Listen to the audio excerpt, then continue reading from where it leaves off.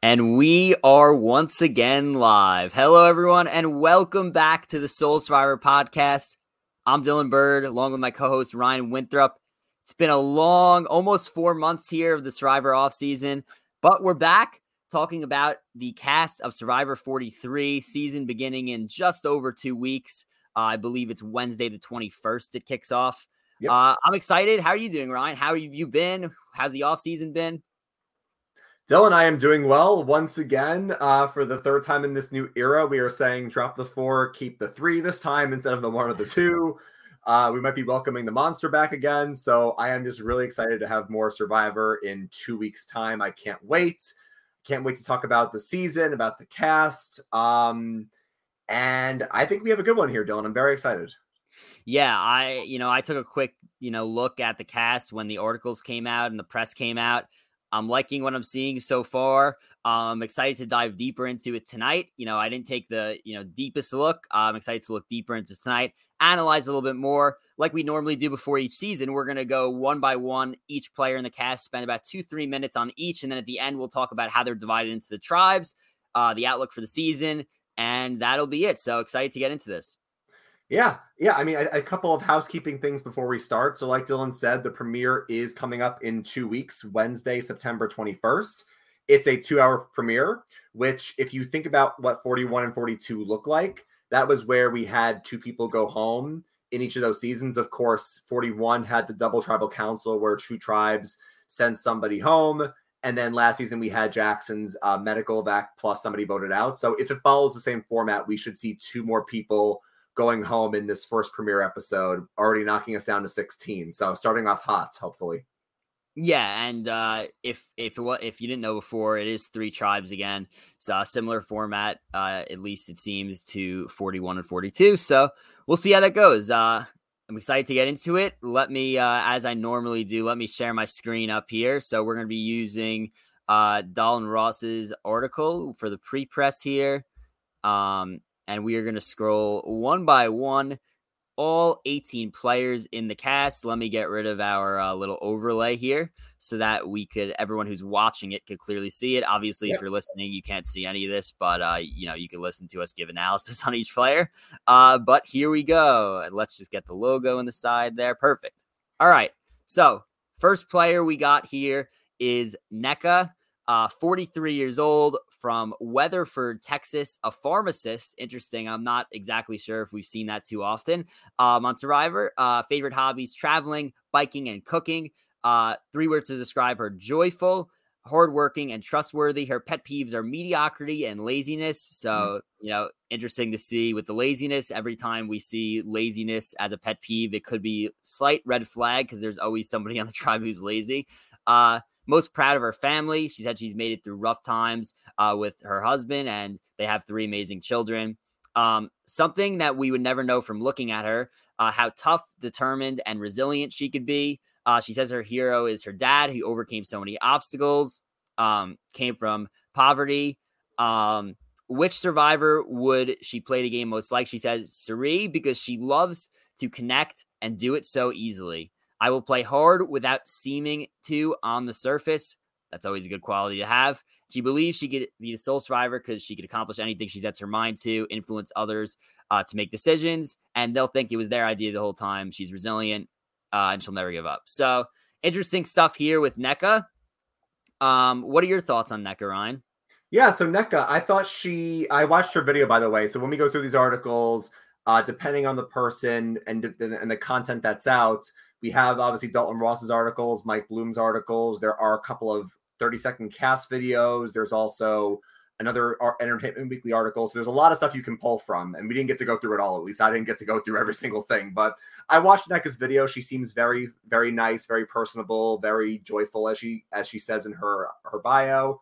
I think she could be fun. I think the thing with Nneka is that she says that she wants to play in her preferred style, which is without the lying and without the backstabbing. Now, that's interesting because that makes me think of Danny. If you remember Danny's cast bio in 41, Danny was not about lying or backstabbing either. He wanted to play a more loyal game. And even still, Danny played a pretty solid game, and he could have been a threat to win at the end had he got there. So by no means if you say, I don't want to lie or backstab, it means you can't win the game. That doesn't mean that at all. It just means that that's your preferred style. The one thing I would say, though, is she willing to make a move if she has to? If we get down to the end, we'll see what pans out there. I think the thing that I would say the most about Nneka is she does seem very personable, but you don't want to be too nice where people are like, okay, well, if we just get rid of her, no one's going to be mad at us. It's not a big deal. She'll take it okay. I think Adam Klein said this once, Dylan, that you never want people to picture the game without you. You never want them to think about what the game would be like without you there. So as long as Nneka can get into a group of people, she seems very loyal, stick with them. She could be a great number for them and maybe make a move towards the end. That might be her way to carry her from the early game into the end game, possibly. Yeah, and you mentioned Danny, and I remember us literally talking about Danny's cast bio and being like, he doesn't want to lie. He says he's a straight shooter. He is a former athlete, and we know that, former athletes plus players who have played like that have not exactly had the best time. And it turned out that he was just so likable that he did such a great job and made his way far into the game. So I think the question for Nneka is, will she be liked and trusted enough by her tribe that she could, weasel her way all the way, far into this game. So I think it'll be interesting to see, but I definitely think there is potential here for sure. For sure. Yeah. She seemed very personable from her video. Yes. And now we'll move on. Let's see. Can we get to the next from here? Mm-hmm. All right. So now we have Mike Gabler, I believe is how you pronounce his last name. Yeah. And I believe he's going by Gabler. So I'm going to call him Gabler. 52 years old, originally from Houston, Texas. Now he lives in Meridian, Idaho. He is a heart valve specialist, so he's a doctor. Likes camping, fishing, hunting, and skiing. I think that's what you'd expect from somebody who lives in Idaho. Maybe that's my me not knowing what Idaho's like, but that's just how the vibe that I get from it. 3 words to describe him: intense, energetic, and fun. Pet peeves: unfairness and men in skinny jeans. That's interesting. What is the accomplishment you are most proud of? His family. He says, it's not been easy. Life's been busy. It's been hard, but through hard work, dedication, they stayed together, overcome obstacles, and are strong. What will we not know from just looking at him? As social as I am, I enjoy time alone. I also think I'm also more sensitive than most think. That's definitely interesting. I'll get back to that in a second. He says his hero is his father. He's always there for them. If he could pick one player to play the game like, it would be Sandra. She was always in the right place at the right time. She had phenomenal strategies and gameplay. Now, my favorite part of this. That's part. Why do you think you could be the sole survivor? His answer? Yes, 2 exclamation points. Obviously, Gabler, confident guy here. Obviously a smart guy as he's a doctor. To me, it's a slight red flag. The fact that he says that he could be a little bit more sensitive than people think. I think one of the big keys to Survivor is if you get blindsided, if something doesn't go your way, and let's be honest, if you're playing Survivor, something's not going to go your way at some point. Could you put things past you to the point where you're not going to rub other people the wrong way? You're not going to explode on other people. You're not going to get mad at other people. You could put that past you.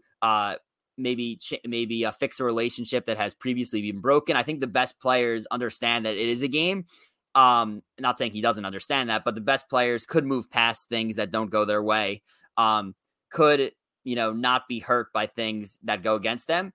So is he going to be able to put stuff like that past him? Is he not going to be sensitive in the game despite being sensitive in real life? I'm kind of curious to see that. Also, if you watch this guy's video, I mean, he's electric. The guy's going to be a fan favorite. I guarantee you that. Will he be a Brad fan favorite where he just goes, balls to the wall early in the game, is a fan favorite, but then flames out early because he's going so hard?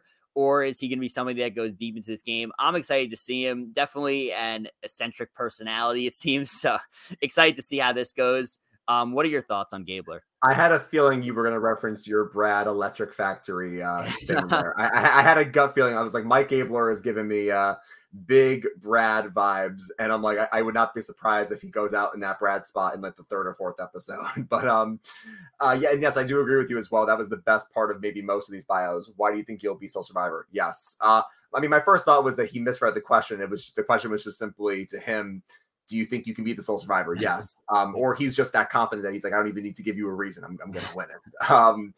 But with Gabler here, it's actually funny that you mentioned the sensitivity comment, because I actually took the opposite opinion of it. And I feel like now that we've had 41 and 42, I'm definitely going to be trying to sometimes compare people based on their answer, sometimes not compare people. But Mike Gabler, ironically, was giving me some vibes in a way of Mike Turner from last season. And I say that because Mike, in his bio, kind of like we just compared Danny and NECA, Mike literally said in his bio as well, what is something we wouldn't know about looking at you? And Mike also said, I seem a rough guy. I'm a firefighter from New Jersey, but I'm a sensitive guy at heart. Now, they both are in their, I believe, early 50s. And I wonder, and I think Mike just was so likable. Mike was such a great social player. Not sure yet if Gabler will be able to match up to that standard that Mike has set. But if Mike Gabler is able to connect with the younger members of the cast, he maybe, he is a heart valve specialist. He has a lot of tattoos on his body, as you see I think in one of the videos. If he can still connect with his sensitive side and really connect with the younger members of his tribe and the cast as a whole, he could go far. I mean, obviously, like I mentioned, he could go out early like Brad if, people just don't connect with him as much. But if he can connect with others, he could go far. So I think there's a lot of, what's what I'm looking for? Not variety. There's a lot of variance in terms of how Mike could do. I think your take on the sensitivity is interesting. Like, will his sensitivity make him able to connect with others better? And in that case, he could use it to his advantage.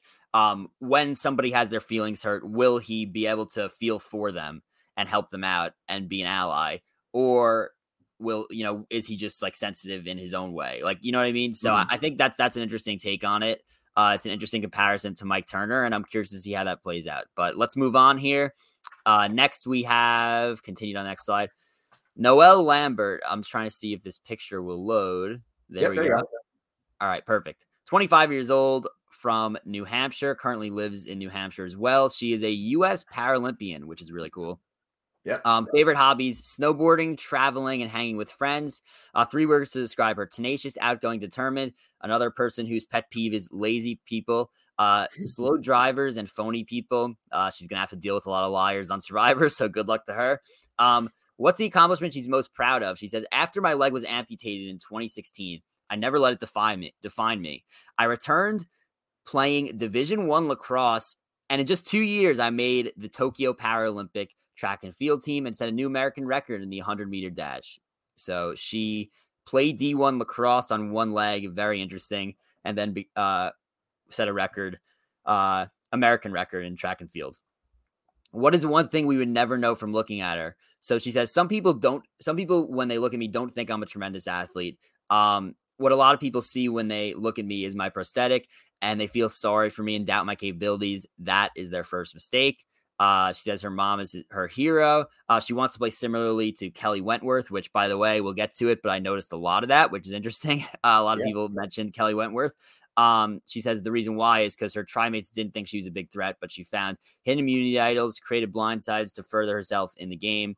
Why do you believe you could be the sole survivor? She says she has the ability to form friendships easily, and she could use that to her advantage to go far in the game. She's also good at strategizing and adapting to an ever-changing environment, willing to do whatever it takes to make it to the end. If you present me the impossible, I will overcome it. So this is immediately, just by looking at Noelle, she has one leg. That's, you can see it. It's not a secret. This is obviously going to be one of the bigger stories of this season, at least to start. She has one leg. It's incredible that she is making it out here to Survivor. It's amazing that she played D1 lacrosse on one leg. It's amazing that she set Paralympian records. She's going to definitely be somebody that's very intriguing on this season. I think the biggest difficulty that she'll face on this season is not the physical aspect. It's that when you have somebody with such a great story, nobody wants to bring you to the end. So she says, I think it's interesting that she brought up Kelly Wentworth, and the reasoning why is she says her teammates didn't see her as a big threat, but she found immunity idols and created blindsides to further herself in the game. To me, if you're playing the game on one leg, is it possible to make yourself not a big threat? Because everyone's going to look at you and say, all right, if she goes to the end, she's gonna win because she has one leg. What a story.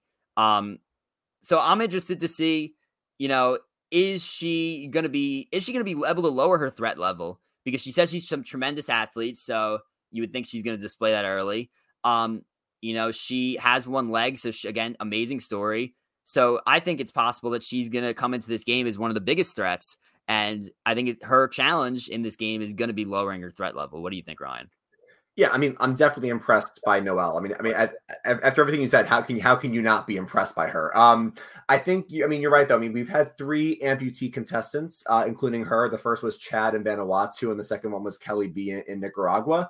And you bring up a fair point that in Nicaragua, people did cite the fact that if Kelly gets to the end, she will win because of her being an amputee, which obviously is very unfortunate, but it's a certain thing that people might think about, even if it's unconscious and people think of it in a few seconds, it's going to maybe cross your mind. To combat that, she cites in her bio, well, I want to surround myself with other physical threats. Obviously, she is an athlete. She'll do very well, I think, at the challenges.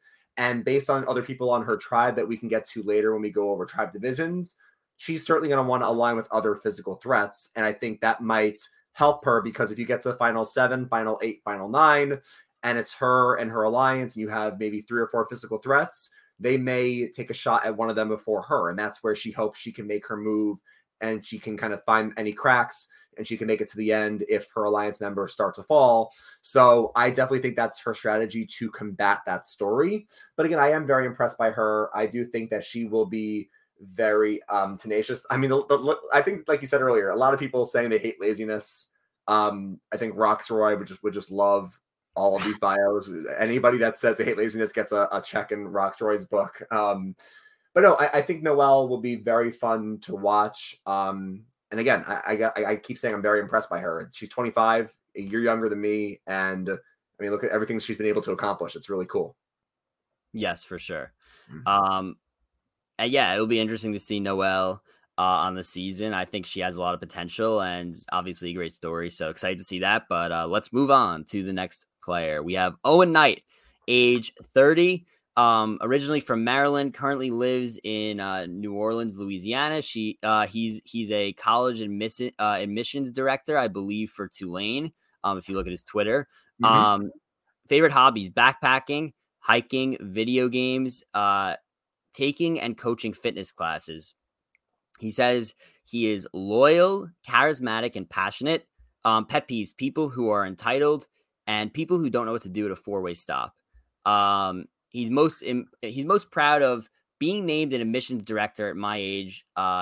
He says being named an admissions director at my age is rare. To be named a director at my alma mater reminds me that the grind has been worth it, and the people have noticed how dedicated and genuinely invested I am. Something we would never know from looking at him. He says he's a great public speaker, uses people skills in work every day. Asian men have a certain unfair stereotypes associated with them. He doesn't fit that mold. He played football in high school. He was rush chair for his fraternity. He can entertain a room of 800 people. He uses his EQ more than his IQ on an average day. His hero is his parents. They've supported him. Most people have said the same thing, for this question, so I'm not going to get too much into that. He says he will most play the game like Adam Klein. Interesting. Kept his threat level low, had good relationships with everybody, was his authentic super fan self. He says he can win Survivor because he is an unassuming triple threat, socially unlikable, and take a genuine interest in people.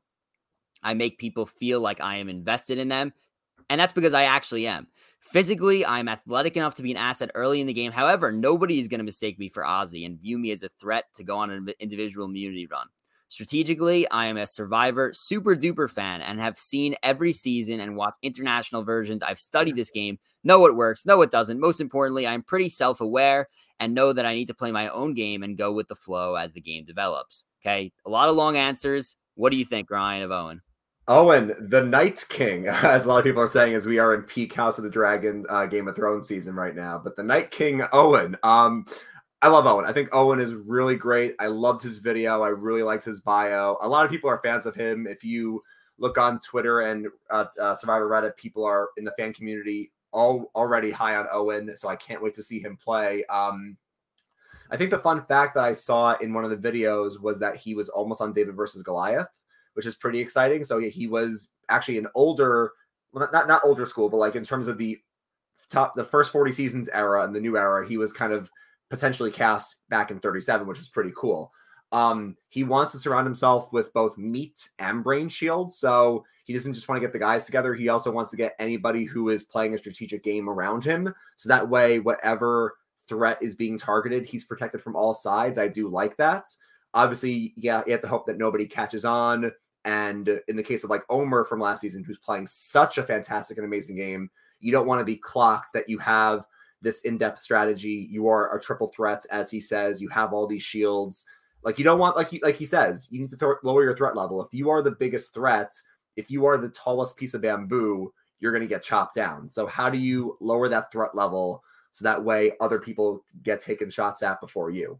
I think Owen could do well in this game. The one last thing I'll say is that the pet peeves are always very interesting to me, Dylan, because, you know, every year we get one or two that I always remember and I think back to, just like how we always get one or two unique occupations every season. And certainly we'll get to a unique occupation later. People who don't know what to do at a four-way intersection. So can you imagine someone like Owen having some road rage and getting upset at somebody who is not following the proper four-way intersection rules? Not really, by looking at him. So I don't think so. Yeah, and especially reading his answers, you're like, oh, this guy is somehow mad at a four-way intersection. So it is pretty funny. It is pretty funny. Yeah. The one last thing I'll say about Owen as well is he's a college admissions director. I think that's actually a really great occupation for this game. I mean, obviously certain occupations do better than others, but there are times where certain occupations surprise us. Like, so I can't generalize, but if I think back to former players who were college admissions directors, or they had a guidance counselor, admissions counselor type of background, you think to Jamal from Islands of the Idols. Jamal had a pretty decent, well-rounded game. Jamal was very social, had some strategy to him. And you also think of Kellen back in Ghost Island. Kellen also had a similar background as well. So I think it's a good skill set for this game. So I have high hopes for Owen. Yeah, my quick thing on Owen, I'll say for me, I think he's in my top 3 to 5 of early favorites. Again, that can mean that he's just a big threat later in this game. Look, a college admissions director. I mean, this is somebody who clearly has spoken to people and heard stories from literally every like possible different background. So I think that him relating to other people and like being able to understand other people will be something that he's very good at. Also, I think that he kind of says it himself. Like, by looking at him, you don't see this guy as being a huge threat. You don't see this guy as being a physical monster. Yep. Yet he says he played football. Yet he says that he coaches fitness classes and he takes fitness classes. Like, I don't think I would expect that just by looking at him. So I think that he's kind of, and again, he says nobody's going to mistake me for an Aussie. Yet I'll be good physically. I think there's a lot of potential here. His especially his occupation is something that's very interesting. So I'm going to say Owen has a lot of potential in this game for sure. And let's move on to the next. All right, Justine Brennan. So I'll take this one, Ryan, and then you could take it from there for the next few. Sure. Justine Brennan, age 29, from California, currently lives there as well. She works in cybersecurity sales. Interesting. Favorite hobbies: cooking, oil painting, and golfing. 3 very different things. She says 3 words to describe her: self-sufficient, resourceful, and witty. She says her pet peeves are when people walk slowly right in front of her, when you open the door for somebody and they don't say thank you, when people are passive aggressive. Immediately, my mind goes to that she doesn't have a lot of patience. So interesting. Okay, this could have been one of my favorite parts of the entire. This one. I'm going to write this down. This was the highlight of the cast bios for me. What is the accomplishment she's most proud of? She says, my parents let me borrow their 20-year-old Lexus SUV a few years back. I immediately ran the passenger side into a 4 feet tall concrete pole by making a sharp right turn and not seeing in my blind spot. To fix the destroyed door would have to cost more money than the car was worth. So I looked at a few websites for a few junkyards, found one that had a 2000 gold Lexus LX 470, bargained it down from $750 to $400, installed the new door on Thanksgiving Day. Aside from the passenger window being tinted, it was like the accident never happened. Hilarious story. Clearly a schemer. Hilarious. She says that we would never know from looking at her that she says a lot of people think she's an unathletic girly girl, but her dad raised her to be the son that he never had. She grew up racing dirt bikes, going to fishing derbies, and at her high school's traditional junior versus senior girls powder puff football game, she put a girl in the headlock, tackled her to the ground. There's photo evidence. Again, she says her dad's her hero, so I'm not going to get into that. Very similar to other people. She says she would either be like Kelly Wentworth or Joe Anglim, because Joe was insanely competitive in challenges, and both generally likable people to their tribe. Okay, pretty simple there. She says she believes she could be the sole survivor because in sales she has to outwit people every day. It helps to have a high EQ. And I've always been more emotionally intelligent than book smart. That's a huge attribute when interacting with other tribe members. She also says she has a psychology degree, which I think is very interesting and important for Survivor. And yeah, not too much to go into. She says she doesn't like losing. She's that stubborn, calling herself stubborn. I'm not sure that's the best quality for Survivor, but interesting bio here. What do we got here, Ryan? I'm still stuck on that story. I mean, I just got to imagine. So you're 25, 26 years old. If she says this was a few years ago, her mid early 20s, and immediately after borrowing your parents' car, you ram it into a concrete pole, and then you haggle the price down, and you replace the door, and then you say, okay, well, the window is now tinted, so it's like it never happened. I mean, that's quite a story. I mean, it's very, very interesting. And I think it's funny because she, between the dirt bikes and a few other things, she says that she doesn't come off as, competitive or as, determined or as hardworking as she really is. I feel like she comes off pretty determined, hardworking. And then that's my thing where it's like, and I don't know if this is a self-awareness thing. I mean, Justine, obviously she's really pretty. She's really confident. She could do well in the challenges. I feel like she does come off competitive like she is. So I feel like she could be threatening to people, Dylan. I mean, obviously you hope that she gets in good with a group of people and they want to align with her as a strong competitor. But in the wrong situation, I could see people honing their sights on her potentially. I'm almost getting vibes that she could be the Tori of this season, where people see her as a threat because she's scheming early. She's trying really hard. I don't know. She seems like she's like, how do I describe it? It's like Tori got the edit of being like the girl that was like all over the place, 3 different places at once, a million different thoughts at once, all over the place, sloppy gameplay. Justine is all over the place in this bio. I could see her going really hard from the start. I'm going to say that there's a wide range of outcomes for her, and that's all I'll say. I think she could go far if she could kind of mold this all into like a productive game, obviously, but I think that she also has a lot of qualities that could make her threatening early on. Yeah, I mean, look, in terms of the positives, she's here to play. And I think that's what we can say about most of the cast of 41 and 42, that these people are playing in the new era of Survivor, in the post-pandemic Survivor, and they're all itching to go out there and play hard. And I will always take somebody who's going to play hard, whether or not it's messy, because it's actually funny. I listen to a bunch of other podcasts and I watch a lot of, obviously, reality TV. And a good thing that I always hear is you can't play too hard. That it never hurts to play too hard. You just can't play too messy. Because if you're not playing hard, you're not playing, and the game's going to pass you by, and you're going to miss your chance to get yourself set up for the end game.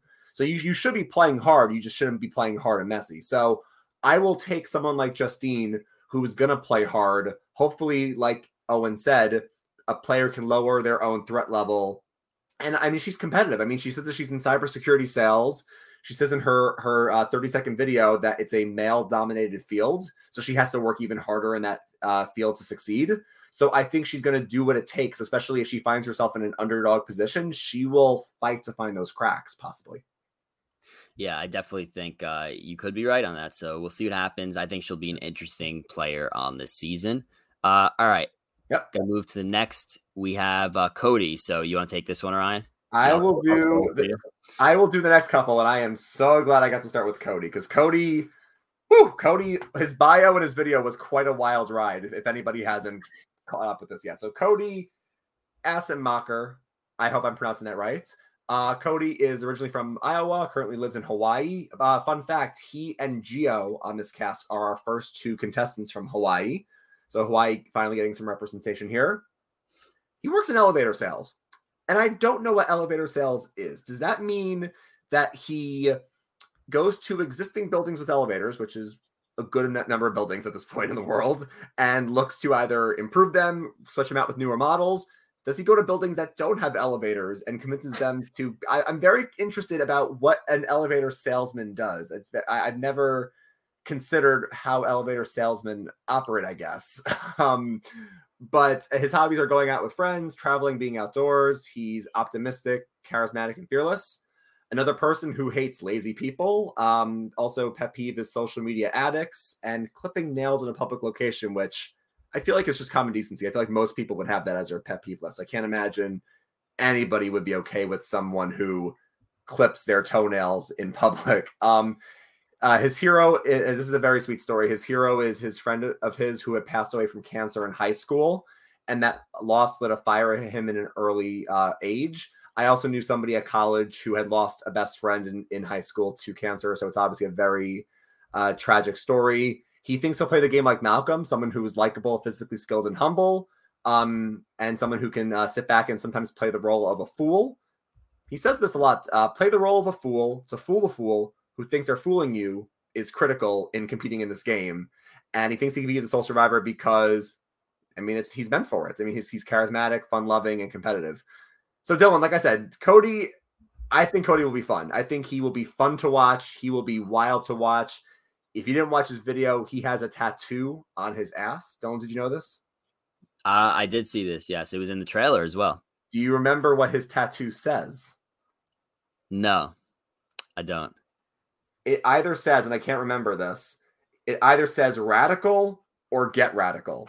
And if anybody has that tattoo on their ass, you got to be fun, or as Dylan likes to say, electric factory sometimes. I mean, he describes, I think in the Mike Bloom article, that he has kind of like almost like a mullet look. He has like short hair in the front and long hair in the back. And he says, and I quote, that his gameplay will be like his hair, relationship building in the front and wildly strategic in the back. So again, another high variance player, but I think Cody will be a lot of fun to watch.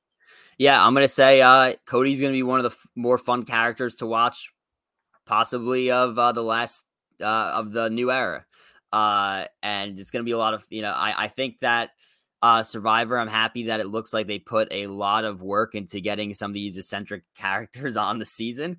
Yeah. Cody is one of them.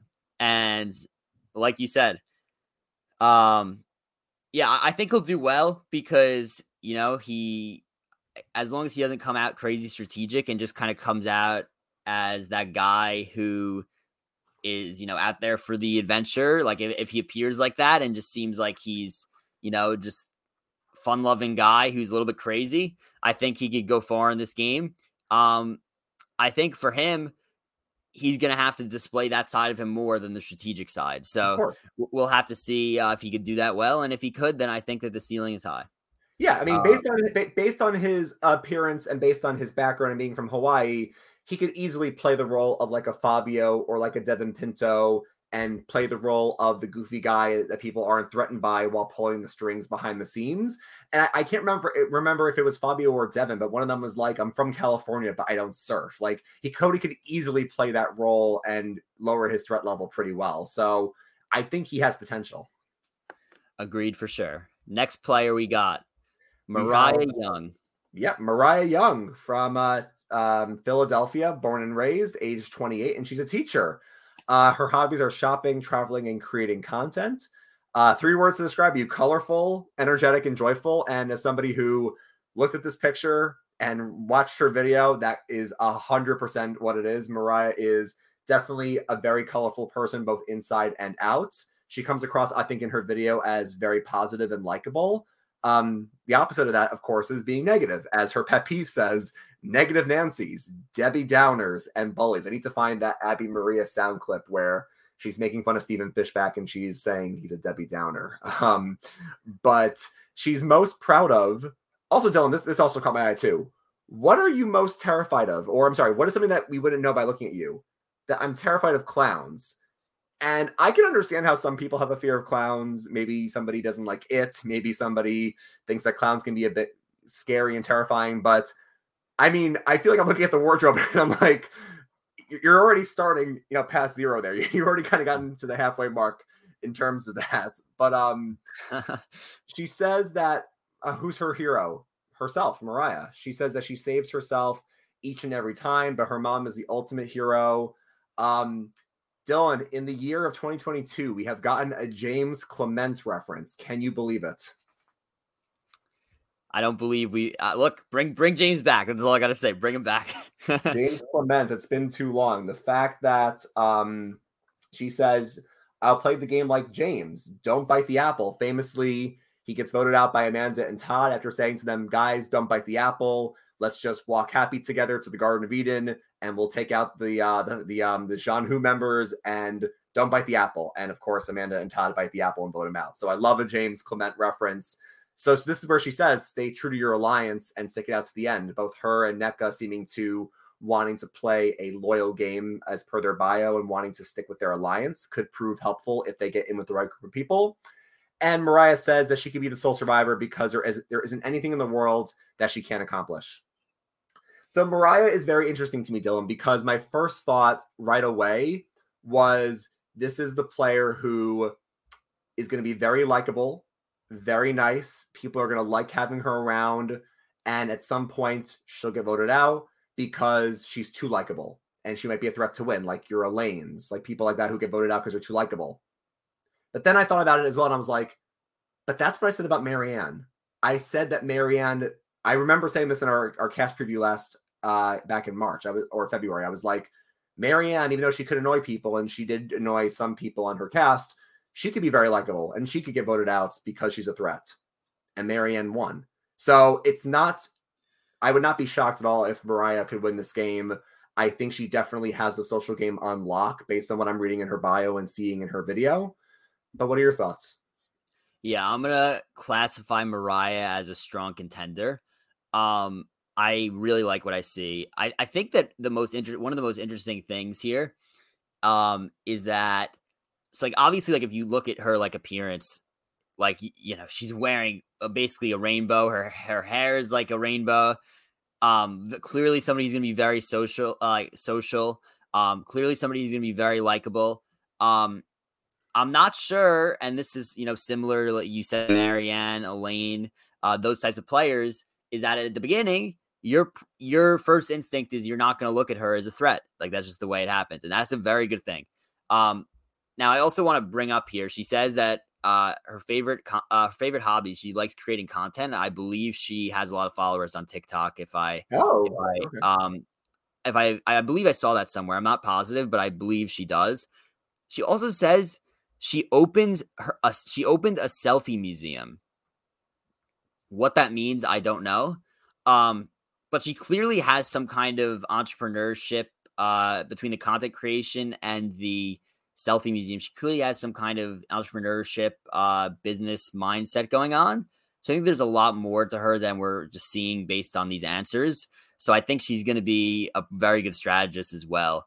Like you said, the question with Mariah is, will she become too likable and too big of a threat too early? But I think she's got a lot of potential. So I have a couple things to look up after this podcast before we get to the next person. What is a selfie museum? What does an elevator salesman do? I have a lot of questions already to look up after this podcast. For sure. But let's move on to the next. So we got Sammy here. Yep. So Sammy Lady, our youngest contestant at 19. We hit the oldest with Gabler at 52. We've now hit the youngest at 19. Sammy is born and raised currently in Las Vegas, Nevada. Dylan, his occupation. Like I said earlier, every year we get occupations that I remember. The ice cream scooper, the zookeeper, the doorman, a lot of different... we have a pet cremator, which made me very sad upon reading that. And I feel like I have questions, but I also don't want to ask these questions. I don't know. I don't think I've ever put the words pet and cremator in the same sentence, and it's we can let him explain it. We can move past it. I'm sure I would love a conversation between him and Omer. I feel like that's a very interesting conversation. Omer being a exotic veterinarian and Sammy being a pet cremator. It's a very interesting combination there. But Sammy is unpredictable, tenacious, and indecisive. And I don't think those are words I would want to use in my Survivor bio or if I was drafting a Survivor team. His pet peeves are excuses, laziness, and being woken up before noon on the weekends. So luckily there's no clocks on the island. That's good. He's proud of getting his Eagle Scout because he struggled mightily with completing some of his merit badges. You wouldn't know by looking at him that he has a very culturally diverse background, with his father being an immigrant from Morocco. His grandfather is his hero. Another Kelly Wentworth reference. So far, I feel like Kelly Wentworth and Cirie have gotten the most references so far, along with Malcolm, I believe. But he thinks he'll play the game like Kelly because Wentworth never gave up until the torch was snuffed, and she was at the bottom, but she climbed up, clawed her way back, and she managed to foil plans that people had to take her out. And Sammy thinks he can win the Sole Survivor because he doesn't allow himself to know what it is going on with those around me. He's too conversationally and emotionally experienced with people. Yeah, go ahead, Dylan. He doesn't allow himself to not know what's going on with people around him. What? That's my pet peeve. Can I say my pet peeve? I don't like double negatives. I don't like when people use double negatives because either I misinterpret it or others misinterpret it because there's no need for it. Why can't Sammy just say, I always make sure to know what's going on with people. Like, why do you have to put the double negative in there? I don't understand that. But with Sammy, here's my thoughts, Dylan. While I think he could be fun to watch as well, kind of like Cody, I think they could both be fun to watch in different ways, and they are on different tribes. I do worry for Sammy. And again, I don't want to generalize. I try not to generalize. But I mentioned this with Swathi last season. I mentioned it with Xander 2 seasons ago. And in both cases, even though one made the final 3 and one was pre-merge, it was the same story. I do worry if you are 19 or you are very, very young, or in this case, you're the youngest in the cast. Because when it comes to self-perception, perception from others, your awareness of yourself, whether you're answering jury questions or you're trying not to play the game too hard in either Swathi or Xander's case, I feel like it doesn't always work out and you end up getting targeted, or in Xander's case, you just don't get the respect of the jury. And I think, unfortunately for Sammy, and listen, I'm jealous. I wish I played the game. Well, actually, no, I wish I played the game when I was 25 or 24, not when I was 19. But I feel like when you're that young, it is a very tough spot to be in. So I don't envy his position here. Again, he could surprise us. I wouldn't be surprised if he makes it to the end. I just don't know if the jury will award him the money. That's my point. I'm going to say I would be surprised if he gets to the end based on some of his answers. I see him as potentially an early boot. I just think that he is giving typical answers that a 19-year-old would give, and that's not what you want to see. So, yeah, I don't have much more to say, but he should be interesting. You know, younger players like that, especially who call themselves unpredictable and indecisive, should be fun to watch. But you know what? But he knows himself. Like I would rather him tell me that off the bat, and then I see that on the island, rather than he says to me in his bio, I am the most perceptive person. I am super predictable. I'm very measured. And then the first day he runs into the woods like Tony did in Game Changers. Like, I would rather him at least know who he is. How about that first spin zone? Love to see it, you know, like, no, but you're right though. Actually not joking. Like, you have to be self-aware to play this game. So it is better that he is self-aware about those things. All right. Next we have Carla. Yeah. So I'll take Carla and then I'll pass the ball back to you for the next batch. Perfect. So Carla is 28. She is originally from San Diego, California, but currently lives in Newark, Delaware. She is an educational project manager. Her hobbies are traveling, brunching, and karaoke. 3 words to describe her are ambitious, gregarious, and adaptable. Her pet peeves: tardiness, pessimism, and slow drivers. She is the accomplishment she's most proud of is that her parents are Mexican immigrants who became teenage parents at the age of 16, which led me to grow up in a low-income community where college was only the dream. Fortunately, schools became a safe space for me where I felt loved, cared for, and seen. And then this is really cool. At the end of that paragraph, she talks about how she got the Bill and Melinda Gates Foundation's Millennium Scholars Program, which is a highly prestigious scholarship. So that's really impressive that Carla got that. Carla also says that you wouldn't know by looking at her that she's incredibly competitive and an overachiever in every aspect of life. Her grandfather is also her hero, as I think Sammy or someone else just said prior to her. Cirie, another Cirie mention. She wants to play the game like Cirie because she was incredibly well-rounded, social and analytical, loved by all, knew when to stir the pot, and she's also physically strong. And she believes she can win the game because she's adaptable, resilient, and gregarious, and she's confident in her social game. And by the way, I got to say, people who have watched our podcast, people who are new here will know or learn that, in my opinion, Cirie is the best to never win. And while I love all the Cirie references, there's only one Cirie. And if you want to play like Cirie, those are big shoes to fill. You got to pull off a couple 3-2-1s. You got to basically be a massive strategic and social threat. But Carla is someone who's very interesting to me. Carla had a really great backstory. I mean, it sounds like based on her background, it was a tough upbringing, and she had to, and I think she says this either in her video or in the official 43 trailer. She's like, I had to fight, I had to lie, I had to hustle while like putting a smile on people's faces. Well, no, sorry. She, with a smile on her face, she's able to lie, she's able to hustle, she's able to fight, and she has no problem doing what it takes. I think the line that you and I joked about in the 42 finale podcast was, she has a line where she's like, is there anything that I wouldn't do? And she's like, no, there's nothing I wouldn't do to win. So I admire the hustle in her. If we were putting this tribe into heroes, healers, hustlers, she would definitely be on the hustlers tribe. But I think Carla is really interesting. What are your thoughts, Dylan? I see a lot of potential here. First of all, I like her off the bat. Like, I think that line in the trailer was hilarious and it was honest, and I love to see that. Love to see honesty in the confessionals. You know, just don't hold anything back. I think, you know, her background is incredibly interesting. Is like, she says she had to hustle her whole life. She, you know, got a full ride scholarship, which is awesome. When, you know, college originally was just like a dream for her.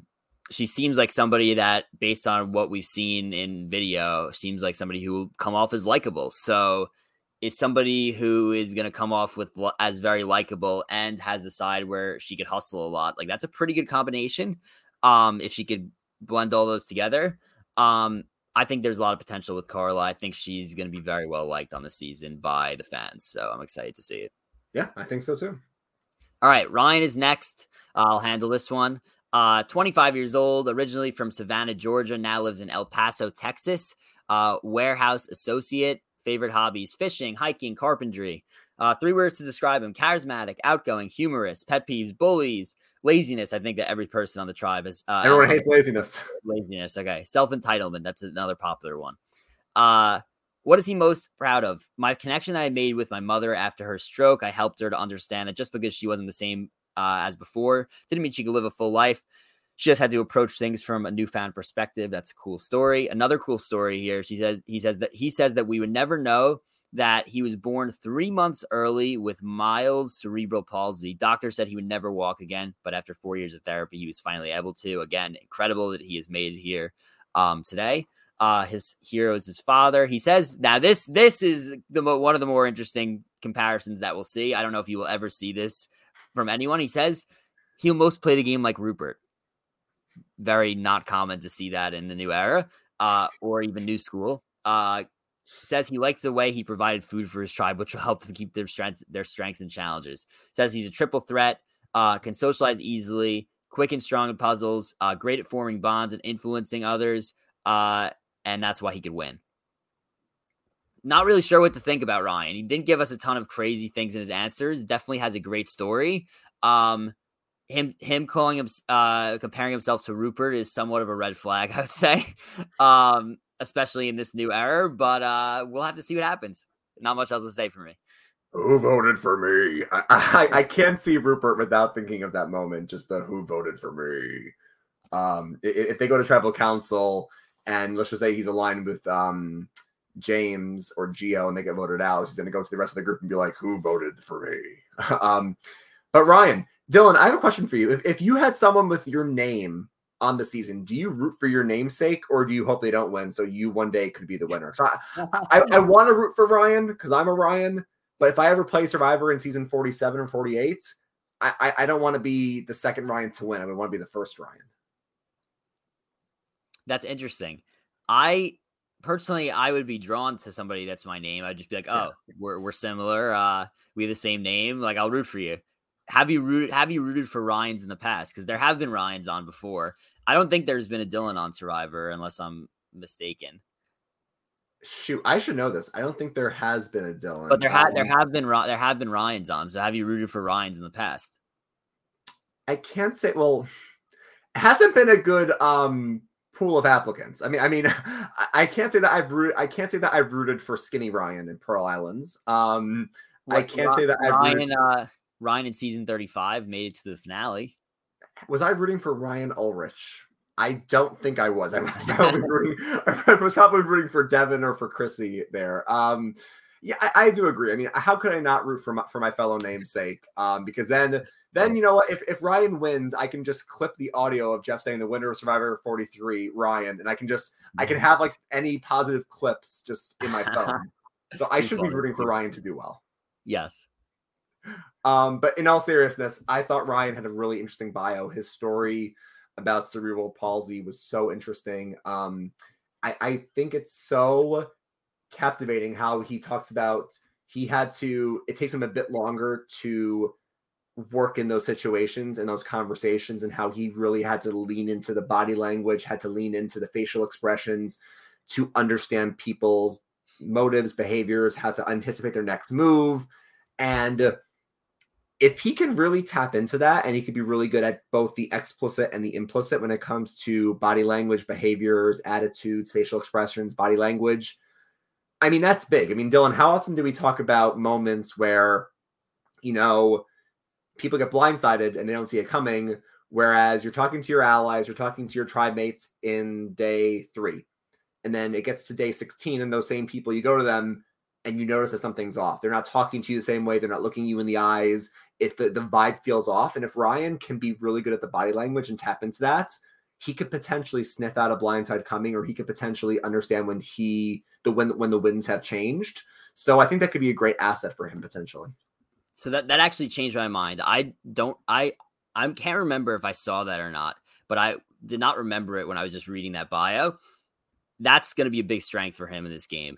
Obviously, it's important to be able to read body language and know when somebody's lying to you. And if he's had to rely on that his whole life, because of stuff that's happened to him, or a disability in the past, that he's had to rely more on body language, that is something I think will be a big strength to him. So that actually did change my mind. I think that he could do very well, if he is in fact very good at that. So we'll have to see what happens, but he should definitely be interesting. Mm-hmm. All right. Lindsay Carmine, age 42, originally from Greensboro, North Carolina, now lives in Downingtown, Pennsylvania. Occupation, pediatric nurse. That's a good occupation for Survivor. I'll get into it. But favorite hobbies, a lot of them: volunteering, traveling, reading, exercising, gardening, projects on her homestead, outdoor adventures, spending time with family and friends. She says she's relentless, resourceful, compassionate. Pet peeves: people that cut in line, smacking gum. Interesting. When people play games on their phone and don't put the phone silent. Yeah, I can relate there. That's a big pet peeve of mine as well. Most proud of the accomplishment she's most proud of: I've never strayed away from goals, even when people tell me the expectations are too high. The common assumption is that you can have it all, just not all at once. She said, okay, so she's here. She's accomplished all of her goals. She hasn't stopped dreaming. Okay. Pretty general statement there. She says people would never know that she's very competitive, even though even more as she gets older. And let's see what else we got here. She says her heroes, healthcare survivors. That's really cool. Obviously she's a pediatric nurse, so she's in that industry. She says she'll play the game like 3 different women in the past. Natalie for her mental and physical strength, Sarah strategic, Michelle social. If she could pull that off, she'll be the best Survivor player of all time. And Why do you believe you could be the sole survivor? She has 20 years of reasons worth that she's going to be the sole survivor. I'm going to say that I think that she has a strong chance of going to the end. Ooh, interesting. And here's why I'm going to, and you know what? Okay, maybe going to the end is too high of expectations. I'll say she's going deep in this game, and I'm pretty sure of it. Now, why is she going deep in this game? One, seems like she's going to be possibly a motherly figure, one of the older people on this tribe. Wouldn't you okay, as a pediatric nurse, I said that's a good occupation, and I'll get back to that.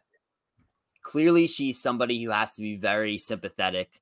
Clearly, she's somebody who, she's a nurse. She works with kids all the time. Clearly, she's somebody that I think is going to be very trusted out there on the island as long as she is trustworthy herself. This is somebody that you have to trust your kids with. She's a pediatric nurse. So I think that a lot of people are going to be drawn to her. A lot of people are going to feel comfortable working with her. A lot of people are going to want to work with her. She seems pretty athletic, says she does outdoor activities. So I don't foresee her being an issue in challenges. She's competitive. Again, I don't see her being an issue there. So as long as she's not bringing the tribe down in a physical aspect, which I don't see how she would do that, I think that she is going to be somebody that people are very much drawn to and want to work with. And that's why I think she goes far. And we've seen motherly figures go far in this game, and there's a reason why. Yeah, no, I think you bring up some interesting points. I mean, she certainly has potential for all the reasons that you said. Again, we don't want to generalize, but again, she even says in her bio and in her video, she's aware of the perception of her as a older woman. She's only 42, but in Survivor, they describe 42 as older woman, and she knows that those players don't always do well in the game. So she is aware of that. So I think she is good on the self-awareness front. And I think you're right. I said this about a lot of other people. I feel like for players like Lindsay, if she can make it past the first couple of votes, I think you're right. I think she has a strong case to make a deep run at it. You just want to make sure that, in the first few days of the game, when people are looking for any excuse to get rid of somebody, you just hope that she performs well in the challenge. Because even though her tribe is a bit older, I mean, she's 42, other people are 37, 36, 28. So it's not like an overly young tribe. So she's not going to stand out that much, but you just hope that they don't target her for that reason. And you're right. Moms they can do well, like your Dawns of the world, your Sherrys, they can go far, but sometimes people get upset and it hurts when the mom figure votes them out, and it kind of cuts very deep to them. So if Lindsay really is as competitive as she says, and she's going to do this for her, and she's going to play a game and she's going to own her game, I think that's great for her. Yeah, I do agree. I'm not even sure if she mentions if she is actually a mom or not, but she is. It's in her 30-second video. Yeah. Okay, perfect. I was gonna say she comes off as a motherly figure, so I want to make sure I'm not mistaking that. Okay, perfect. So yeah, I think she's gonna do very well. Next, Janine, originally from South Hamilton, Massachusetts, now lives in San Francisco. She's a UX designer. I'm not exactly sure if I know what that means. It's I did my research before the podcast. A UX designer, UX stands for user experience designer. So think about designing websites and platforms and things like that for user experience. Interesting. Favorite hobbies: backpacking, bonus points if it leads to sleeping under the stars, photography, running. Words to describe her: green, parentheses, both in the fact that I absorb all new experiences, information around me, and I'm environmentally conscious. Empathetic, good trait. Witty. Pet peeves: being mansplained to people on their phones while you're hanging out. Interesting. She's most proud of her senior thesis, which bridged her two majors, environmental science and visual arts, two departments that have never worked together as a double major. So it took a lot of initiative to create her own classes and syllabus and do both. She says we would never know from her. People assume she's extroverted, but she's definitely an introvert. Her father is her hero. Again, most people are saying that kind of thing. She wants to play like Kim. She had the ability to control the game based on her interpersonal relationships, convincing everybody on the tribe that they could trust her. Also Andrea, because she's outdoorsy, carried her weight and manipulated people while staying likable. Why do you believe she could be the sole survivor? Given the evolution of the game, I see the winner as having to sit between multiple trust clusters and having the intuition to know when to rely on which at any given moment. I could sit in that position. I could create relationships with people from completely different backgrounds, juggle the nuances of her different alliances. My optimism and outdoor experience gives me the ability to outlast, but I see my real strong suit as being the outwit portion. I could read social dynamics. All right, I'm not going to keep reading because it's a long thing. But yeah, that's a very very deep answer there. I'm not really sure what to think about Janine. I've seen a lot of stuff about her on social media though lately. She seems to be like a very likable person. Also clearly very smart that she did a double major in those two different categories and blended them together. And just like, you could tell sometimes people's way with words if they're very intelligent, and she seems that she is, vocabulary based on what I'm reading. She seems like she's very smart. Mm-hmm. I'm going to say she has potential. I'm curious to see what happens. But I think, based on what people are talking about, what people are saying on social media, I could see her being very likable as well. Yeah, I think you basically hit all my points. I'm not going to repeat anything, but I think the one thing I would add is I think she's saying all the right stuff. In her bio and in her video, she was saying all the things that I like to hear. I mean, she's referencing Hannah when it comes to the trust clusters and sitting between different groups, being able to play a very malleable game. If you're able to ride the middle, playing the middle is the hardest thing to do in games like this. So if you can do that effectively, that is the mark of a great player. And she can juggle different alliances and different nuances. And she also says she has the athletic background and she wants to be strategic. And she seems like she could be very social. She's she seems very likable, very excited to play the game. All good stuff. It just comes down to, can you put that into practice? So, I mean, we say this all the time with people who get cut too early. I mean, Janine has the makings of a good player if she can put it all into practice. So let's see how she does. For sure. All right, next we got Jessie. Definitely an interesting character on the season. I know just from reading, I'll say that just to start. 30 years old, from California, currently lives in Durham, North Carolina. Occupation, political science, PhD. Interesting occupation for a game where, and he references it, where voting is the big thing. Hobbies, playing chess with his son, dancing with his daughter, binge watching shows with my wife after the chess player and dancer fall asleep. Funny joke. Aware, ambitious, and unbreakable are his 3 words to describe himself. His pet peeves are quitters, people who complain about things but aren't willing to change, and personalized license plates. I don't know what's wrong with personalized license plates, but that's just me. So here's my question. If he ran into Cody in the parking lot and Cody had the personalized license plate of, what was it again? If he had the license of, shoot, I already forgot what it was. Get radical? Get radical? Yeah. If he passed Cody with the license plate radical or get radical, would he get upset by that? I guess he would. All right. He's most proud of the family that he built with his wife. So he has 2 kids.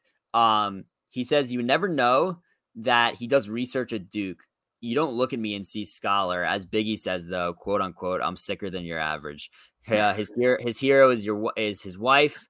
Okay, this was one of the most interesting things as well. He says, I'm basically, so which survivor would you play the game most like? He says he's basically Spencer or Christian if they got jumped into a gang at 15. I'm definitely bringing an academic mindset to the game because I spent more hours thinking about how people vote than Sandra and Boston Rob combined. At the same time, I wasn't raised in an ivory tower, and I've been around the block to know there is stuff textbooks can't teach you about real people in real life. Why do you believe you could win Soul Survivor? He again says it. I've researched voting behavior for years. I don't care if I'm out there with somebody who has never missed an episode of Survivor or somebody who has played 3 times. They ain't gonna hold a candle to me strategically. Direct quote. But I'm also not an academic by nature, and I've gone from a gang member to dealing with Harvard-level researchers on a daily basis. So I can adapt to any environment and build relationships with anybody. And Ryan, this is what I will say is maybe without a doubt the most interesting background that I've heard in a long time. He was in a gang. Yeah. He went from being in a gang to now does research at Duke.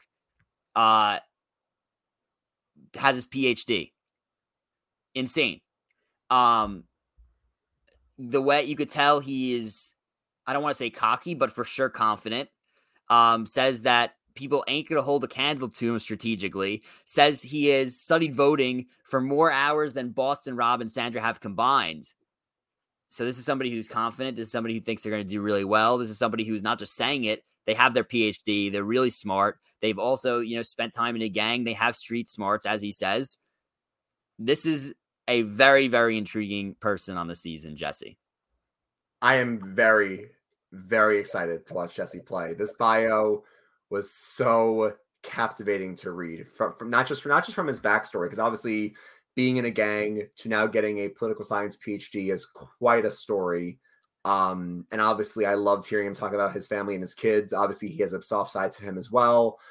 And the voting behavior, that just to me was so interesting, because if I'm thinking about what I might see from him in confessionals, I'm going to be so excited and happy on the podcast if I have to hear him saying confessional, well, we're going to tribal council, and based on Noelle's and Justine's alliance, they're going to vote for this way. But I think Nneka will vote this way. But I'm pretty sure that Cody will also vote this way based on his conversation. Like, if he's going to be doing like the Christian Hubicki, like mapping out different things and having like the stitched together confessional, it's going to be a lot of fun to watch Jesse play this game.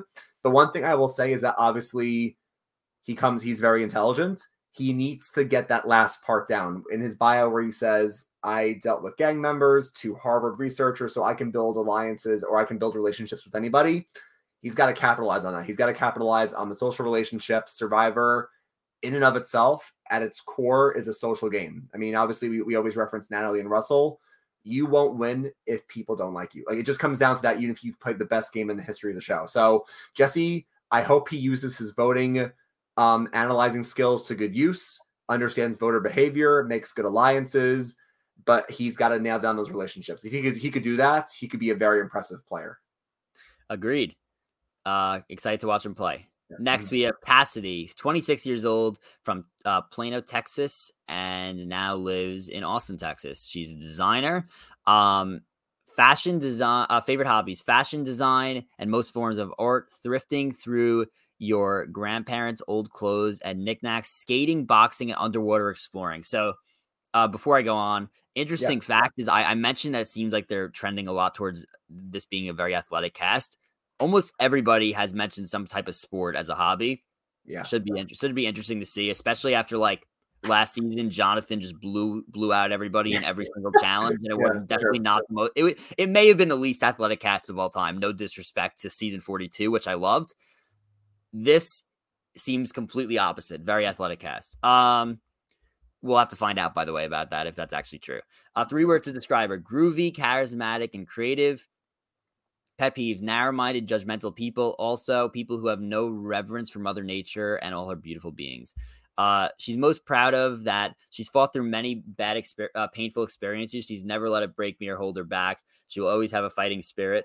And she's also very proud of showing her designs at a fashion show. What's something we would never know from looking at her? So she has spiritual wonder and appreciation for life and nature. She can manifest and create anything when I surrender fully to the moment and find acceptance in it. She says her heroes is her mom. Again, very similar to everything else. She's always admired Kim Spradlin's game. She was a low-key assassin. I loved seeing a good triple threat win, she says. She played a very strong social and strategic and physical game. She puppeted her alliance through the entire game while keeping the target off her back. She says she thinks she could win Survivor because she has the sweet spot in all the right places. She's physically fit, competitive. She will be an asset to her tribe, but my slighter stature will make me appear non-threatening. I'm intuitive, out-of-the-box thinker, clever, witty, has the ability to manipulate and persuade. And again, she gives a very long answer. I'm not going to completely read it. I'm going to say potential as well for Cassidy. Again, she is somebody that I don't think looks, she said she doesn't think she's going to be seen as a threat. I think I agree with that, but yet I could see her being very good socially. And again, I'm not really sure what to think here, but I'm getting good vibes. For me, I feel like Cassidy is one of the bigger question marks in the cast. I don't know where I think she'll do. Maybe that goes back to me saying that she could have some high variance in terms of placement, but I'm just not sure because I mean, obviously she's very spiritual. She talks about manifesting in the universe. In her video, she talks about how her spirit animal is a fox, so very mischievous, very cunning. I guess in terms of all of the talk about the manifestation in the universe, I mean, she seems to give me some vibes as well from Millennials Gen X Michelle. She gives me some of those vibes a little bit. But I don't know. I could see her going far potentially, but I could also see her going out early or maybe like right at the end of the pre-merge if she's not in the right alliance or if she doesn't connect with others in the right way. So I don't know. I don't get a good read on her yet. Completely agreed. I'm not really sure what to say. But we'll move on. Yeah, I can do the last few if you want. Go for it. We only have a couple more left. So only I think 4 more left. Okay. James Jones, JJ, 37 from Philadelphia. Event planner is his occupation. Enjoys curating events. I would certainly hope so. Finding the best cocktails in the city, reading and writing. Describes himself as confident, casual, and self-aware. Pet peeves, really bad customer service and pushy salespeople. He's most proud of winning the U.S. Chess Open for his rating bracket when he was 12. Won $1,200. That was like $100,000 to me at the time. And it gave him the confidence that he could do almost anything. He grew up in the church. He was an usher and sang in the choir. And his dad was a deacon and his mom was a deaconess. So faith is important to him. His mom is his hero. He thinks that he will play the game most like Sandra. As long as it ain't me, anybody but me will always be a strategy as long as he sees a path to the end. If he doesn't have that, he will be an agent of Chaos Russell with charm. He's playing to win and not for 7th. And he believes he can be the sole survivor because I thrive. I find a certain comfort in chaos. Chaos is a ladder. That's my own quote there. Managing events at a club on Friday nights. Anything can happen, but whatever issues pop up, you have to handle. So with James, I'm just looking at my notes here. James is somebody who I liked. Just trying to find my notes on him. But James is somebody who I think in his video, I think he mentioned Earl Cole. Any Earl Cole reference gets a thumbs up for me. I think Earl is a great player. I would have loved to see Earl come back at some point before just his only season. I think that his work experience and his background is very interesting. He has some interesting parts there with the chess component. This isn't a cast that talks a lot about faith, but faith is very important to him. And if there are other players who have a strong faith, maybe he can connect with them. The thing that I love Dylan in his bio, or maybe it was in his video, he does want to play kind of devious. He wants to, I don't know if you saw this, he wants to make some fake advantages. We've seen fake idols made. He wants to go one step farther and make fake advantages. I didn't follow along with the most recent season of South African Survivor, although I heard it was very good. And somebody made a fake advantage and it actually worked out. So I'm all for James looking to go full throttle and say, you know what? I'm going to make someone think they have an extra vote when they don't. Or I'm going to make someone think they have this when they don't. And that really screws up their game. That would be very fun to see. To me, James is somebody that has some potential. I'm really intrigued by James. Chess champion at age 12. Impressive. Clearly really smart. Also handles events. Interacting with a lot of people, clearly. So yeah, I think that it should be interesting to watch him play. I would hope that in a season where there's a ton of advantages and moving parts, that somebody could take advantage and make a fake advantage. Not to use the word advantage 17 times in one sentence, but yeah, I'm excited to watch James play. I think he has a lot of potential, and I will have him circled on my list, so it should be interesting. Yep. Next up is Gio Bustamante, 36. Miami, Florida is his hometown, but he currently lives in Honolulu, Hawaii. So him and Cody, first 2 Hawaiians on the cast. His occupation is project manager. He enjoys hiking, traveling, and diving. So going back to Dylan's theory that everybody here has some type of athletic interest, which could be making for a well-rounded cast. He describes himself as adaptable, hardworking, and resilient. Once again, somebody who does not like laziness, and somebody who does not have common courtesy. He's most proud of the fact that English is his second language. He grew up in the hood and was homeless for a period of time. And he's also proud of getting his associate's degree with a 4.0 GPA. You wouldn't know by looking at him that he grew up shy, quiet, and in his head, which made him a thinker and very analytical. His husband is his hero because he is everything I have in life. He's a military spouse. He thinks he'll play the game. This was interesting, Dylan. I would play the game most like a combination of Cochran and Boston Rob, but I'm not as physical as Rob, but I will be strategic like Cochran. So it's an interesting combination there. And I'm hoping that by the end of the season, people will see that I played my own game and he thinks he can win because in life, he's already a survivor. He has the fire within him and the willpower to show the world that he deserves to win. I think Gio could be fun to watch, Dylan, because he's playing with house money. And I say that because I don't know if you saw his video. He had to quit his job to be on the show. So I did see that. Yes. Yeah. So he's got to be like, look, I need this money and I'm going to win. Kind of like how I can't remember if it was James. Someone a few people ago said, I'm not playing for seventh. I'm playing to win. Like Gio ain't playing to make the merge. Gio wants to win. So I'm always down for someone who's going to play hard. Again, hard, not sloppy. Someone who's going to try to fight in this game. And I could see Gio doing decently, but I don't have a firm of read yet. What do you think? I kind of see Gio as somebody that I also don't have a huge opinion on in terms of I can't really get a read. His story is interesting. The fact that like English is his second language, he was homeless, and then he ended up with a 4.0 GPA. The Cochran Rob thing, I'm not really sure how he's thinking, but that's interesting. So I can't really get a good read on Gio, but I think that maybe he's somebody that, like you said, is playing with house money and could make a big move here or there. Yeah, he was born in Peru, I believe, as well. Yeah, I did see that. But let's move on. We have Elizabeth, or Ellie is what she goes by. Ellie, yeah. So yeah, two more people. Ellie, 31 years old. She's a clinical psychologist, currently lives in Salt Lake City, Utah. Favorite hobbies: rock climbing, skiing, karaoke at dive bars. 3 words to describe her: clever, perceptive, and authentic. Her pet peeve: really the only way someone that can earn a spot on my bad side is being inconsiderate or intentionally hurtful to others.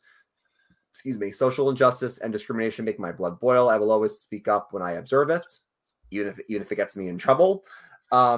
I think I have a natural ability to. I skipped all the way to who you're going to play most like. I saw Kim Spradlin and I got excited. But she's most proud of having persistence in education despite the challenges. And she was accepted into a program, and she did really well GPA wise. She's very creative and artsy. Her grandparents or her abuelos are her heroes. This is where I jump to. She thinks that she'll play the game like Kim Spradlin, but she also understands that Kim had some luck and circumstance on her side. Kelly Wentworth was also a scrappy and crafty underdog. And then she once again mentions Cirie Fields playing a great social and strategic game. She also thinks that she could play like Sarah Lucina in terms of being a strong physical player in each of Sarah's seasons. And Ellie thinks she can win the game because I will outwit by use of my natural social strategy, skill, and cutthroat strategy. People will share information, trust me, and be disarmed by me, which will make me dangerous. I like Ellie. I definitely think Ellie is someone who I would put in the has potential category. I think the story that I read, I think in her bio or in one of the videos, is that she started watching the show in grad school because someone literally said to her, you look like and remind me of Michelle Fitzgerald. And that's how she kind of got into it. And she got hooked, which I think is pretty interesting. And the other thing is that I mentioned this to you offline. She says that she wants to be the queen of advantages. Now, this cast definitely saw season 41 because this season 43 aired in March or April of this year, 2022. So they saw all of 41 and they probably saw the pre-merge of 42. And I would not be surprised when she says in her video, I want to be the queen of advantages. She probably saw Drea entering the merge with like 3 or 4 different advantages, like with the extra vote, the amulets, etc. So if she says, wow, this new era, you can have a good place and you can run the table if you have these advantages. Ellie is somebody who, if she sees a beware advantage or if she sees an advantage, she's going to go for it no matter what. So I think Ellie could do well. Yeah. Psychologist, always a good occupation to have. We always highlight that every time we do these. Yeah, she's clearly very smart. I think what you said about the advantages is very interesting. Clearly, she's going to come to play. Another person who mentions her athleticism, so she should be pretty well rounded. Mhm. I think she's really smart and should do well. Obviously, her game will come down to how social she could be. I mean, I'm not really sure if she mentioned any of her social skills, which is interesting because most people have kind of mentioned that. She hasn't really mentioned that. If I'm reading correctly. So that her game will come down to her social skills. Clearly somebody who's very smart, clearly somebody who's going to go for all the advantages based on what you said. And again, that could be a double-edged sword. Is she going to go for advantages too early that she's going to be seen as a threat? Are people going to know she has advantages and see her as a threat? Or is she going to be able to keep that all under wraps? Is nobody going to know? And is she going to pull them out at the right time? We'll have to find out. We shall see. Last person, Dylan, we made it, is Dwight Moore. Dwight is 22, hometown California, currently lives in Tennessee. He is a grad student. Hobbies include skiing, video games, and tutoring. Words that describe him are ambitious, confident, and strong-willed. This was funny. Pet peeve. Someone making a reference to The Office with 2 seconds of learning my name. So nobody should make a Bears beats Battlestar Galactica reference to him. He also dislikes arrogance. He also hates when people refuse to use turn signals while driving. So maybe he and Owen can bond over four-way intersections and people driving and not being good drivers. He's most proud of in his sophomore year of high school. He took the ACT and he got a perfect score. His parents set an example for him to show what Black people can accomplish academically. It's not the actual score that I'm proud of. It's the idea that hopefully someone felt motivated by seeing Black representation in an academic space. We wouldn't know by looking at him that he had a whole career as a journalist. I mean, this was interesting. He talked about how he interviewed a lot of secretaries of state and other politicians at a young age, which is pretty cool. So he's not afraid to grab the mic and chat with people. His parents are his heroes. This was interesting. He thinks he'll play the game most like Wendell from Ghost Island. Wendell made it far due to a very strong social game, and he hopes to create that same level of bond such that people will keep him around, and he also perform well at challenges. And then lastly, he thinks he can win the game because of his social skills and his intellect, in addition to the passion that he puts into every single thing he does. So Dylan, not to end on a bad note, but I have a few concerns about Dwight. And I say that because, well, and Grant, I am not one to make this comment because I know I'm guilty of this as well. But I watched this video and he talks very fast. Now I talk very fast, so I'm guilty of this also. But, you know, again, when you're making connections in a 26-day game, this is a shorter game than in the past. It's going to be more fast-paced. You got to connect with people really early on. And if he's really eager, seems very hyper to play the game, talks fast, might rub some people the wrong way. The other reason I bring it up, my concern, is because he says that he believes in fearlessness and he believes in just asking. That's how he got to interview all those secretaries of state, just by asking.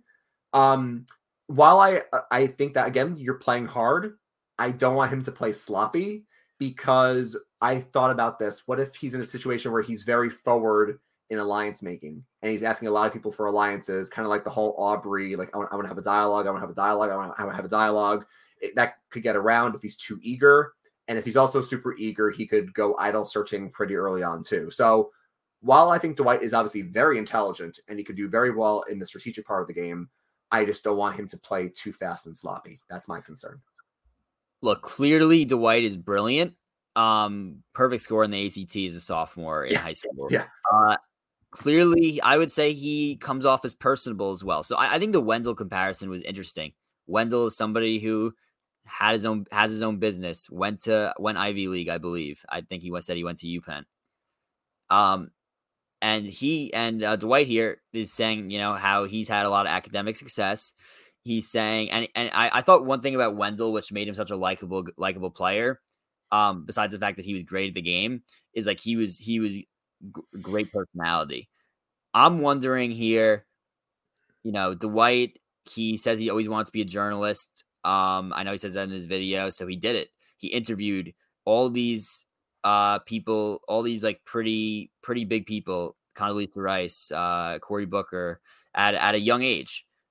My guess is that if he's getting into journalists and interviewing people, that he's got to be pretty personable. I would think that he could probably relate to other people well in terms of making relationships. He's probably, when they get to the island on the first day, when they get to the beach, he's probably going to be somebody who's talking right away to other people. So I think that if he could, make a lot of relationships by being personable the way that he comes off as in his answers here, plus his smarts, I think he could do well. But I do think that the concerns that you have are very valid as well. Yeah, and again, I don't want to generalize. It could also just be an age thing. He's 22. I think he's the second youngest besides Sammy, or he's the second or third youngest. So it could also just be an age thing where maybe because of that, he finds himself in a couple of tough situations. But again, we'll see. You never know. All right, so we got the tribe breakdowns, which we'll go through pretty quick because we've already been on here for a while. So we have the Coco tribe, which is the blue tribe. We have James, Ryan, Gio, Cassidy. Wait, you got the other names. I don't want to I'm not great with names, so I'm like forgetting. Dylan, you're all good. Don't worry. It's why I got you. The Coco tribe in left to right is James, Lindsay, Ryan, Gio, Carla, and Cassidy. All right. So that's the Coco blue tribe. The next tribe, or do you want to give your thoughts about each one first? I'll give quick thoughts and then we'll move to the next one and then that'll be it. Right. Quick thoughts. This tribe is going to struggle in challenges. Oh, interesting. I actually thought they would do. I thought they could do okay. I didn't think they were going to be the disaster tribe. I thought they could do okay. They're not going to be Taku clearly from last season, but they could do okay. Yeah, maybe it's just, I don't know. Maybe I'm getting it doesn't look like anybody's that tall. So maybe it's just a visual thing. But yeah, I mean, everybody on the cast said that they're athletic. So to me, it's I'm looking and I'm trying to put tiers in my mind of who will be the challenge beasts. And I don't think that any of these 6 were in that category. So that's why I said it. That's fair. I mean, I kind of, like I said, I think they could do okay in challenges. I think the next tribe, or maybe the last one, the one that's yellow, Baka, I think they're the ones that could struggle more in challenges. I mean, Ryan and James could help them in the challenges. Again, everybody else had some type of physical activity, I don't have them all down here, but basically they all could do different things. But we'll see what happens. All right, the Vessi tribe, which is red. Yeah, Vessi. I think this tribe could do pretty well overall in the challenges. So Vessi from left to right is Dwight, NECA, Cody, Noel, Jesse, and Justine. So I think, listen, obviously I'm biased because Noel's a Paralympian, but I think this tribe could do well in the challenges. Her, Cody, Dwight, Jesse. I mean, Justine obviously rode dirt bikes. NECA could do well. I mean, I think this out of the 3 would be the strongest tribe. Now, again, last season, I think Dylan and I were wrong about one of the tribes, so it could happen here. But I think Vessi, the red tribe, could do well in the challenges. That's just my thought. Yeah, this is your dominant tribe, in my opinion. I agree. Anything else I have to say? I'm going to try to think about it. No, I think that's it. I think this tribe is mostly all going to the merge because of how dominant they'll be. Now, wait, one thing I do have to mention is I'm thinking so much 41-42. We don't even know. There could be a tribe swap. So I'm not going to say anything. I don't know. I haven't looked into any of the twists yet. So we'll have to see what happens. But for now, I'm going to say this is your dominant tribe before any of that stuff happens. What would be interesting, Dylan, is and I think I have the hometowns here. There are a couple people from similar towns and cities. I'm sorry, towns and cities. Sorry, cities and states. So, for example, NECA and James aren't on the same tribe, but they're both from Philadelphia. And then Cody and Gio are both from Hawaii, but they're not on the same tribe. So, if these individuals end up meeting, they could have a similar background and connection, but that's just a separate side note. Interesting. Now, the last tribe, Baka, this is a tribe that I think could struggle in challenges potentially, but maybe Dylan and I have different thoughts on that. We both agree that red's the best, but we'll see who's better between yellow and blue. Baka from left to right is Ellie, Gabler, Mariah, Owen, Janine, and Sammy. I say they could struggle just because I feel like I'm looking at the other tribes. I'm thinking of Justine and Noel. I'm thinking of James. I'm thinking of Cody. I'm thinking of Ryan, Gio. And I feel like I'm looking at this tribe, and maybe other than Sammy, who could be in that Xander spot, and I'm sure Owen's no slouch, and maybe Janine and Mariah and Ellie are going to contribute. I just feel like I think red and blue are overall stronger. That's just my gut instinct.